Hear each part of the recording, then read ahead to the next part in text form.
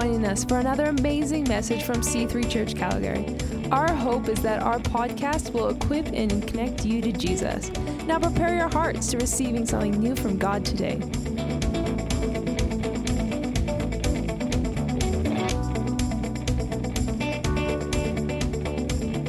We had a burn Friday night.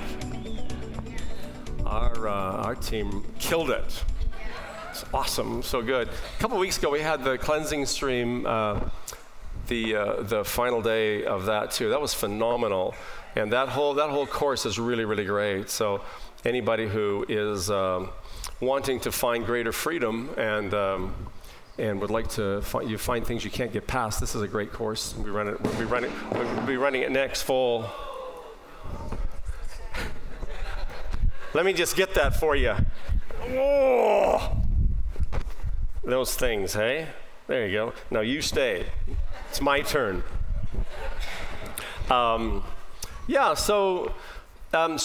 here we are at church together, and I want to share a few things, and then I'm going to interview a real live mother this morning for my third point. And I was just thinking to myself this week as I was preparing, I was just thinking that probably some of the most courageous and faithful and strongest women I know are single moms. And are there any single moms here this morning? We celebrate you, yeah. We really do. What a task that is.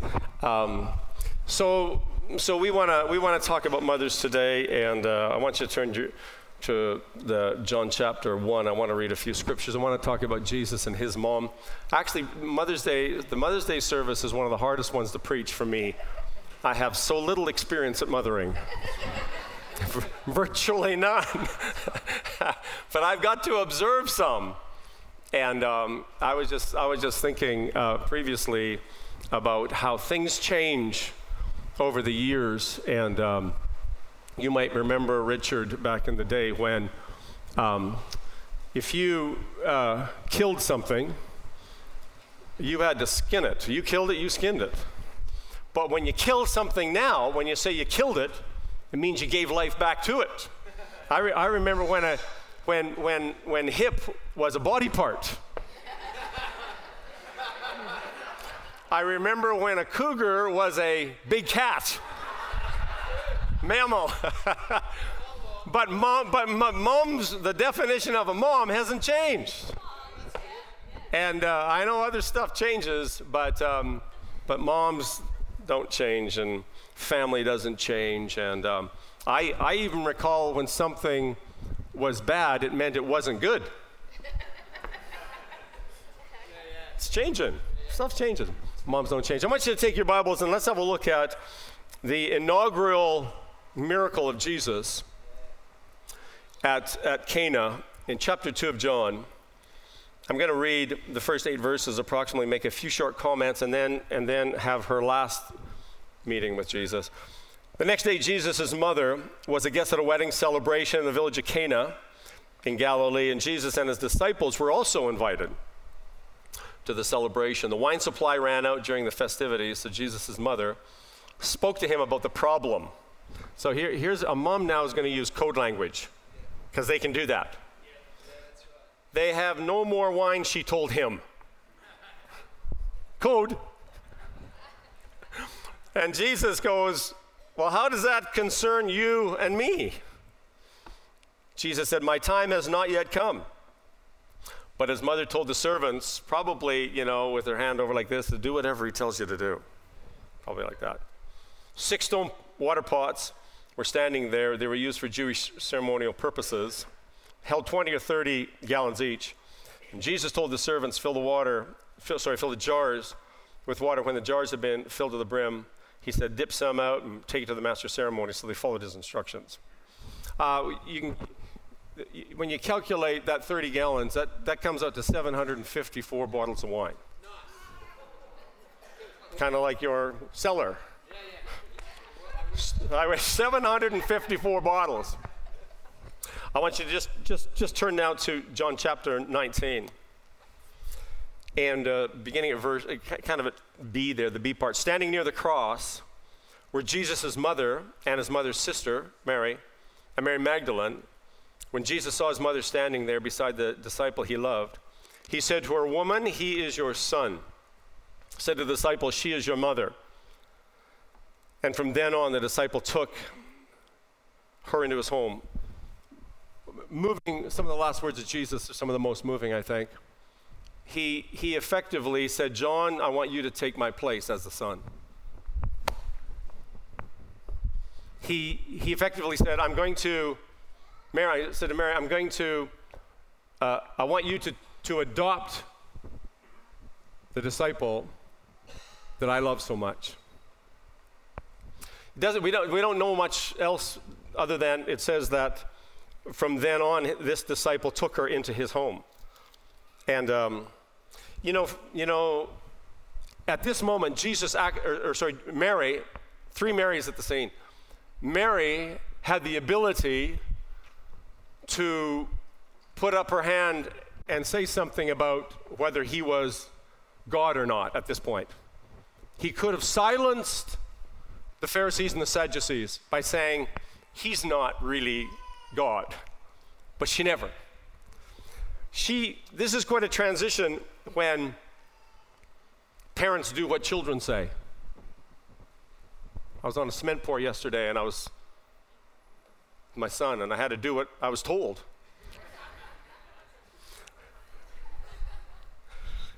With a good attitude. Acts chapter 1 verse 14, it says they all met together continually for prayer along with Mary, the mother of Jesus. Several other women and his brothers and the brothers of Jesus were there. Jesus said, wait, just wait and pray. She did what her son said to do. Earlier on, the servants said what the son said to do. One of the best suggestions I can give to you is you do what Jesus says to do. It's probably the best counsel I can give to anyone. Whatever he says to do, just do it.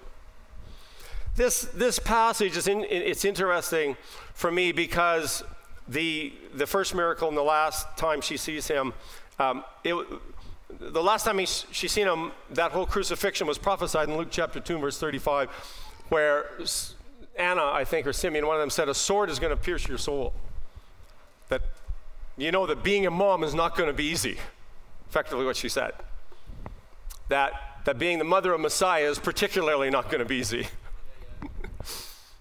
And then she shows up at the prayer meeting.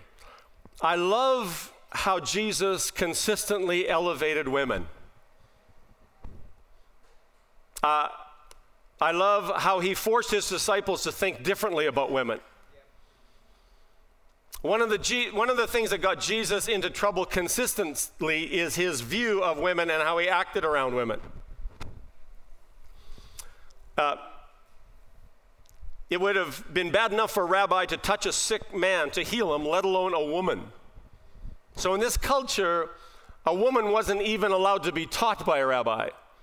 And Jesus didn't mind going out of his way not just to teach, but to engage with women and empathize and have compassion and consistently allow them to touch him, even anoint him. This was very rare in this culture. It got all the Pharisees' knickers in a twitch when he would do all these unpolitically correct things. The law that was interpreted by the Pharisees allowed men to divorce women for petty, even unsubstantiated accusations without any recourse. They could just say that she did this and they wouldn't have to prove it. Women could be blamed, then overlooked, and lead a less than happy existence. Worse, they could be cast into the street and left alone without any care. But Jesus cared. Jesus would teach on divorce to prevent women from being pawns in a male-dominated world. Every woman in Jesus' life was treated with mutuality and esteem. Jesus would meet a woman at a well. She was a Samaritan that they weren't even meant to engage in conversation with. He met with her and he did not focus on her promiscuity. This is wonderful to me. But he entered her world with compassion. A woman who'd been discarded and been mistreated, he would see her and treat her with respect, and he would care enough to ask her, tell me more of your story. I want to hear about your life. And he engaged himself in conversation with her. And he would remind her how cherished she was, how precious she was, and how that she was designed for goodness. This is what Jesus did. This is what he was like. You got to wonder, and how the men felt when Jesus addressed the male gaze, which we could call a gawk or a leer. And he said this, confronted all the potential predators by saying this, if you even look at a woman a certain way and think a certain thing, you will have committed adultery in your heart. Just think of how that would confront our culture today. Jesus did that. He knew that the heart would follow the eye, but I think that he was protecting the vulnerable and standing up for the minority. Jesus elevated women, and I think that that's wonderful. And I think we as a church should do the same. Jesus and women, I don't think that even in our liberated state that we could ever have a higher view of women than Jesus did. Deeply convicting encounters you read about where he confronted the chauvinistic mindsets. He was a champion of women, and I think that even today that he would cause women's rights activists to blush because he stood up for true dignity and true nobility and true goodness and true beauty in the hearts of women. His disciples could not quite get it, thinking he was a little bit loose in his actions, I'm sure. You read this, that he would let women touch him and he would start conversations with them and that would make them, I think, totally uncomfortable. And he would even take opportunities to stand up for women and protect women who in that culture were not considered even worth listening to, but more like chattels simply for their husbands. Jesus elevated women. He reached out, not worried about the religious hierarchy or the acceptable customs of the day. Many of Jesus's ways, therefore, I think, were very revolutionary, not fearing any of the social stigmas of his day. What would it be like for you and I to be more like Jesus today in our culture? What would we fight for? His habits of defending women in the eyes of his contemporaries outraged all of the Jerusalem authorities. In fact, while he was teaching in Jerusalem in the temple, he chose to teach from the courts where the women and the children were welcome to come. And I think this speaks of Jesus' accessibility to every one of us today, women and children. It was there that he noticed the woman who put in her last coin. It was there in that place because they were accessible together. So I think it's wonderful. But as I read through some of the narratives of Jesus' life, I can see some of the strains that were within his family, but he was always very close to his mother. This was highlighted in Cana. She was close enough to take the code language and him become the winemaker in the moment. But here's what happens, because in the eyes of a mother, whether it's in the mother, whether the child is being nurtured in the womb, or whether the child is being rocked at night, or whether that child is going through seasons of life in their different relationships and their different seasons at school or with peers, mothers know that their children were all designed for greatness. They know it. And what would it have been? I don't know, it doesn't say, but that Jesus could do miracles, that his mother says, no, you do what he says, because he has the potential of changing everything. A mom could see the potential, and she knew the prophecies, of course, but she had weighed the cost of all that, and there would have been nights, lonely nights, whether it was in Egypt or whether it was in Cana or whether it was either earlier in Nazareth, that she would have looked into the eyes of this beautiful little child, as human and as godly as he was, and said, this one is special. There's no ugly babies to a mom. I've seen plenty of them. But not in a mom's eyes. No baby's ugly. I don't know how that works, but it just works. It's fascinating to me. As well as she's seen his deity at the cross, she knew. She knows that he could do miracles, and she knew that was not the last time she was going to see him. She was there. She was present in the great times and in the not so great times. Moms know that, and they show up. When your kids win at soccer, or when they fumble and fall and fuss about, but they're there because moms are champions of their kids. I'm here to say, to just remind you moms that you're amazing. You're awesome. And where would we be without you, quite literally? You're amazing. And we want to remind every woman of that today.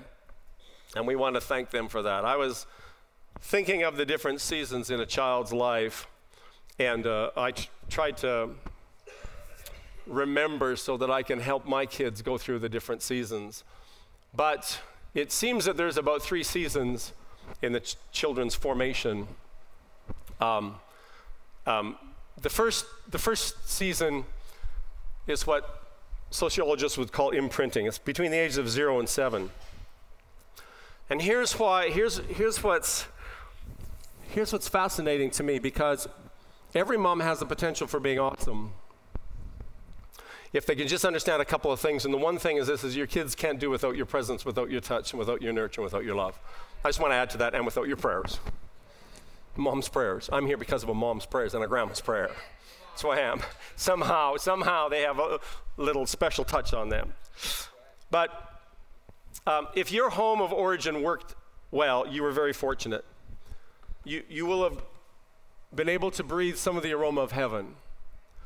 But most people don't grow up in perfect homes. Few do. None do. We all come from broken homes, some more broken than others. But we're all flawed. But here's what's miraculous to me, and I just want to make this really, really simple, because homes are the place that shape us. And if you've had the privilege of growing up in a reasonably healthy home, you're very, very blessed. Rather than your home reminding you of heaven, many people live out their childhood years in virtual hells, where they were meant to be unconditionally cared for and protected and loved. They have been exposed to unhealthy and ungodly emotions and actions, and our heart breaks. And quite frankly, I think that happens within church families as well, because things that happen in homes are reflected in churches. And can I just say that many times they're magnified in a church. And there's no perfect church neither.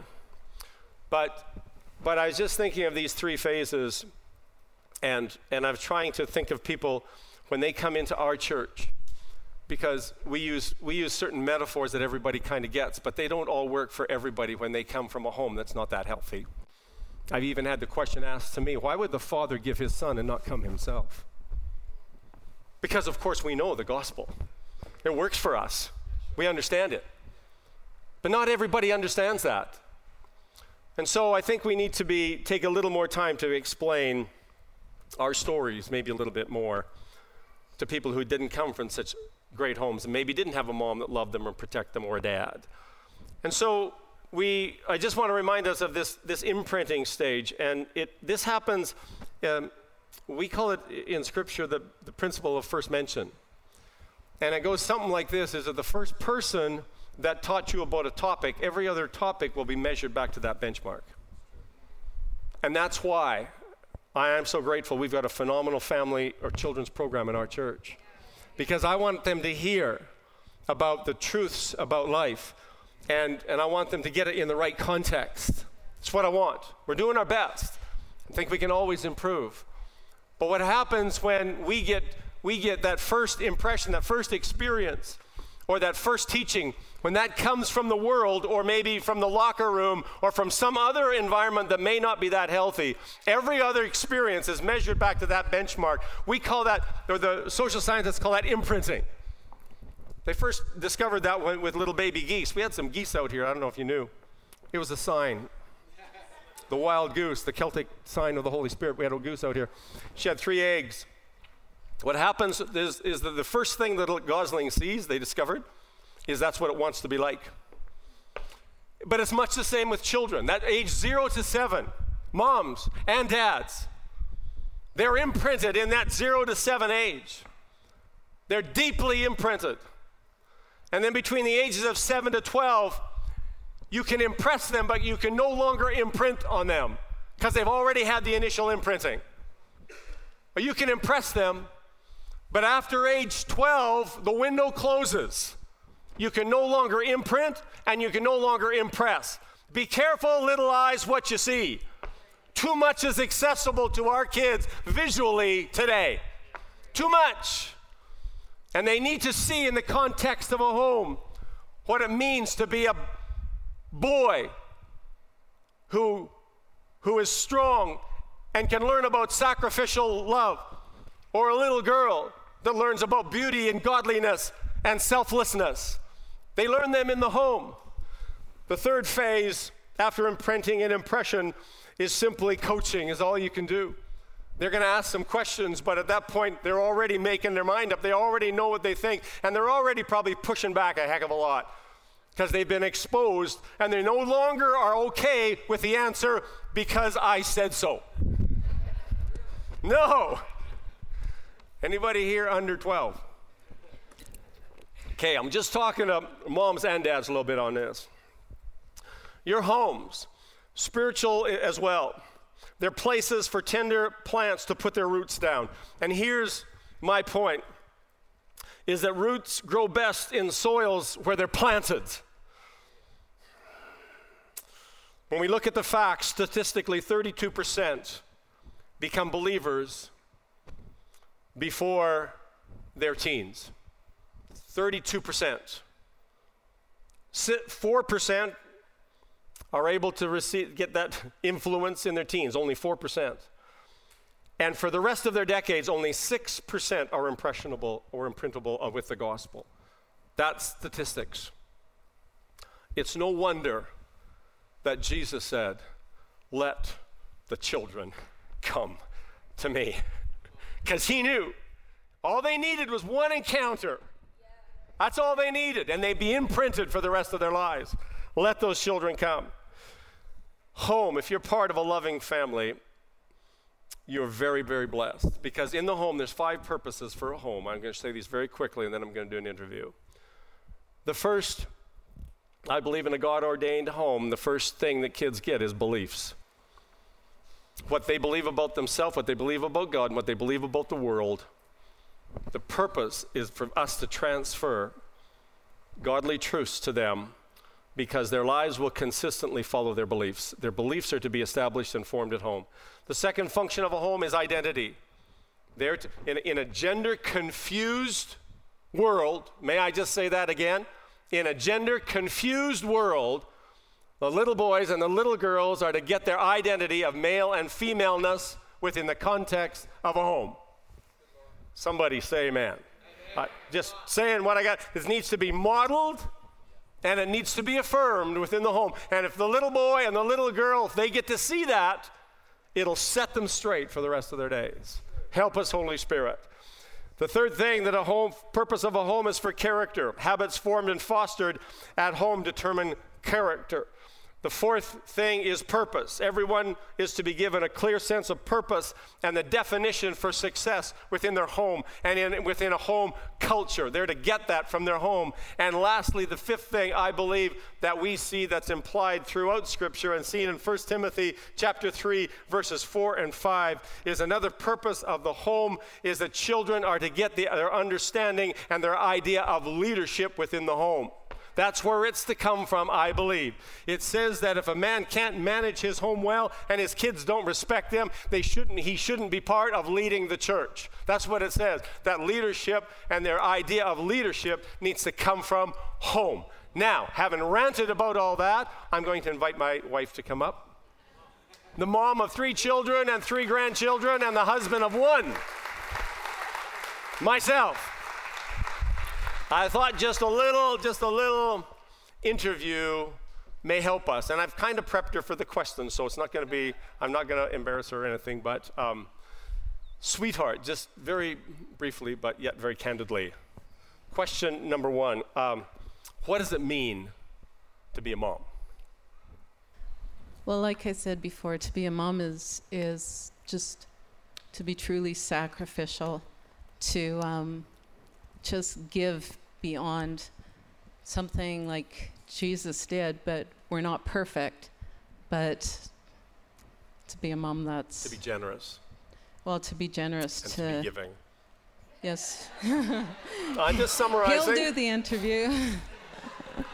So when we talk about generosity, though, I've seen how generosity changes lives. I've seen within our home when we decided to give that second car away, and we invited the kids around, and we said we feel that God's asked us to give this car away, and I remember the questions, and well, I wanted that when I became a driver. Like, what do you? And then and so we just go away, and we prayed about that, and we tried to instill. We tried to. We really did try to. Whether they learned it or not, we taught it, didn't we? All right. The second question would be, so what would you do again, or what might you do differently when you look back on your mothering years? One thing that when Lauren asked me the question too, everyone knows that the reason why I have a new kitchen too is I love to cook. Yeah, you do. Love to bake and love to, that's my love language to the kids. Mm-hmm. But if I had to do something again as a young mom, I would confront my issues. I would go to Cleansing Streams or go to LL and confront things like fear and shame, competition, things like that. Because what I found is an unhealed mom sows that into her children. Because the children are like little gardens, and the seeds that go in are the seeds that grow. And there was many times that I would just fall before the Lord and repent and for, my unhealed stuff, because actually I didn't think I had any until I seen my kids. And then when you see your kids, you see Where did that come from? What's in them. Where'd that little attitude come from? Exactly. How'd that sneak in there? So has a source. So instead of getting angry, again, I learned this a little later, I would say, Lord, is that in me? And I would deal with it in me. So point to husbands, you never say that's in her. You wait for the question. So, yeah. What would I do again? I'd wait for the question.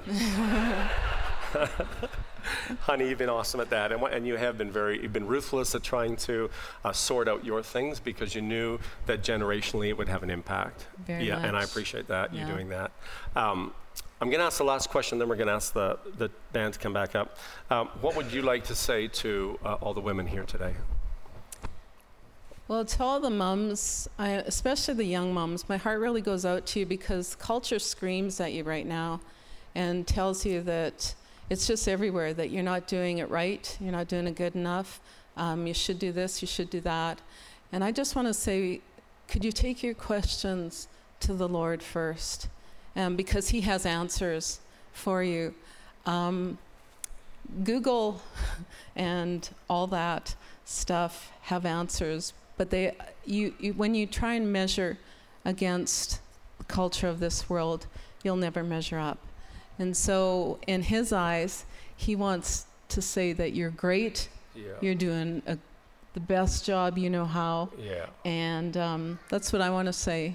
You're good moms. They're amazing moms. You're good women. All right, so Kel and I are going to pray for you. Thank you, sweetheart. Thank you. Thank you. Every Sunday morning, we like to give people opportunity to respond. And we've got we've got an altar team and different ways for you to respond. We're welcome to pray for you if you're going through a difficult time, you need healing of any kind. We have a prayer team that'll anoint you with oil. If you would like to know Christ as your Savior, we would really welcome you to come up over by the cross here. We'll make sure that you get a Bible, be part of a new believers class, something like that. But we don't want you to leave the same way as you came. We want you to leave a little better. And so if there's something we can do to pray for you, we'd like to do that. Our goal this morning was to remind women, and especially moms, but women, that you are amazing. And Jesus, I think his message to you would be, you're precious, you're valuable, you're worthwhile, and you're amazing. I think that Jesus would like to hear all of your stories individually. And if he were to walk among us today, that he would take time and he would care for every woman that's in this place. And every woman he met, he took time with. So this is always mind-blowing for me. So why don't you stand with us as Kelly and I invoke a blessing upon you on this very special Mother's Day. Father, we thank you for the gift of godly mothers. Lord, we thank you for your word that directs us and reminds us that you actually go out of your way to tell people that their past is not nearly as important as their future. It's you that would look adulterers and adulteresses in the eyes and say, you're forgiven. No longer live with that shame and that guilt hanging over your head. Jesus, it was you that didn't take cues from culture, but took them as you understood men and women were designed to receive and to give love. So today, Father, we bless the women in this house right here. Everyone that's under the sound of our voice, we bless them. And we just affirm their feminineness. We affirm their princessness, their queenliness, their nobility. We bless them and the sacrifices they've made and the times that they put themselves in harm's way to bring life into this world. Father, we just pray for your presence as we leave here to go with us and remind us of how good that you looked at mankind, you said it's good. God, I pray for every woman that they feel good when they leave today. I pray, Father, for your presence to continue to remind them that they are cherished and they are highly favored. And Father, today we celebrate mothers and we say to every woman in this place, you're blessed, highly favored, and we bless you in Jesus' name. Amen. God bless you. You're released to go and change your world. Through those doors walk beautiful women and mothers in Jesus' name. Amen. You're released. Yeah.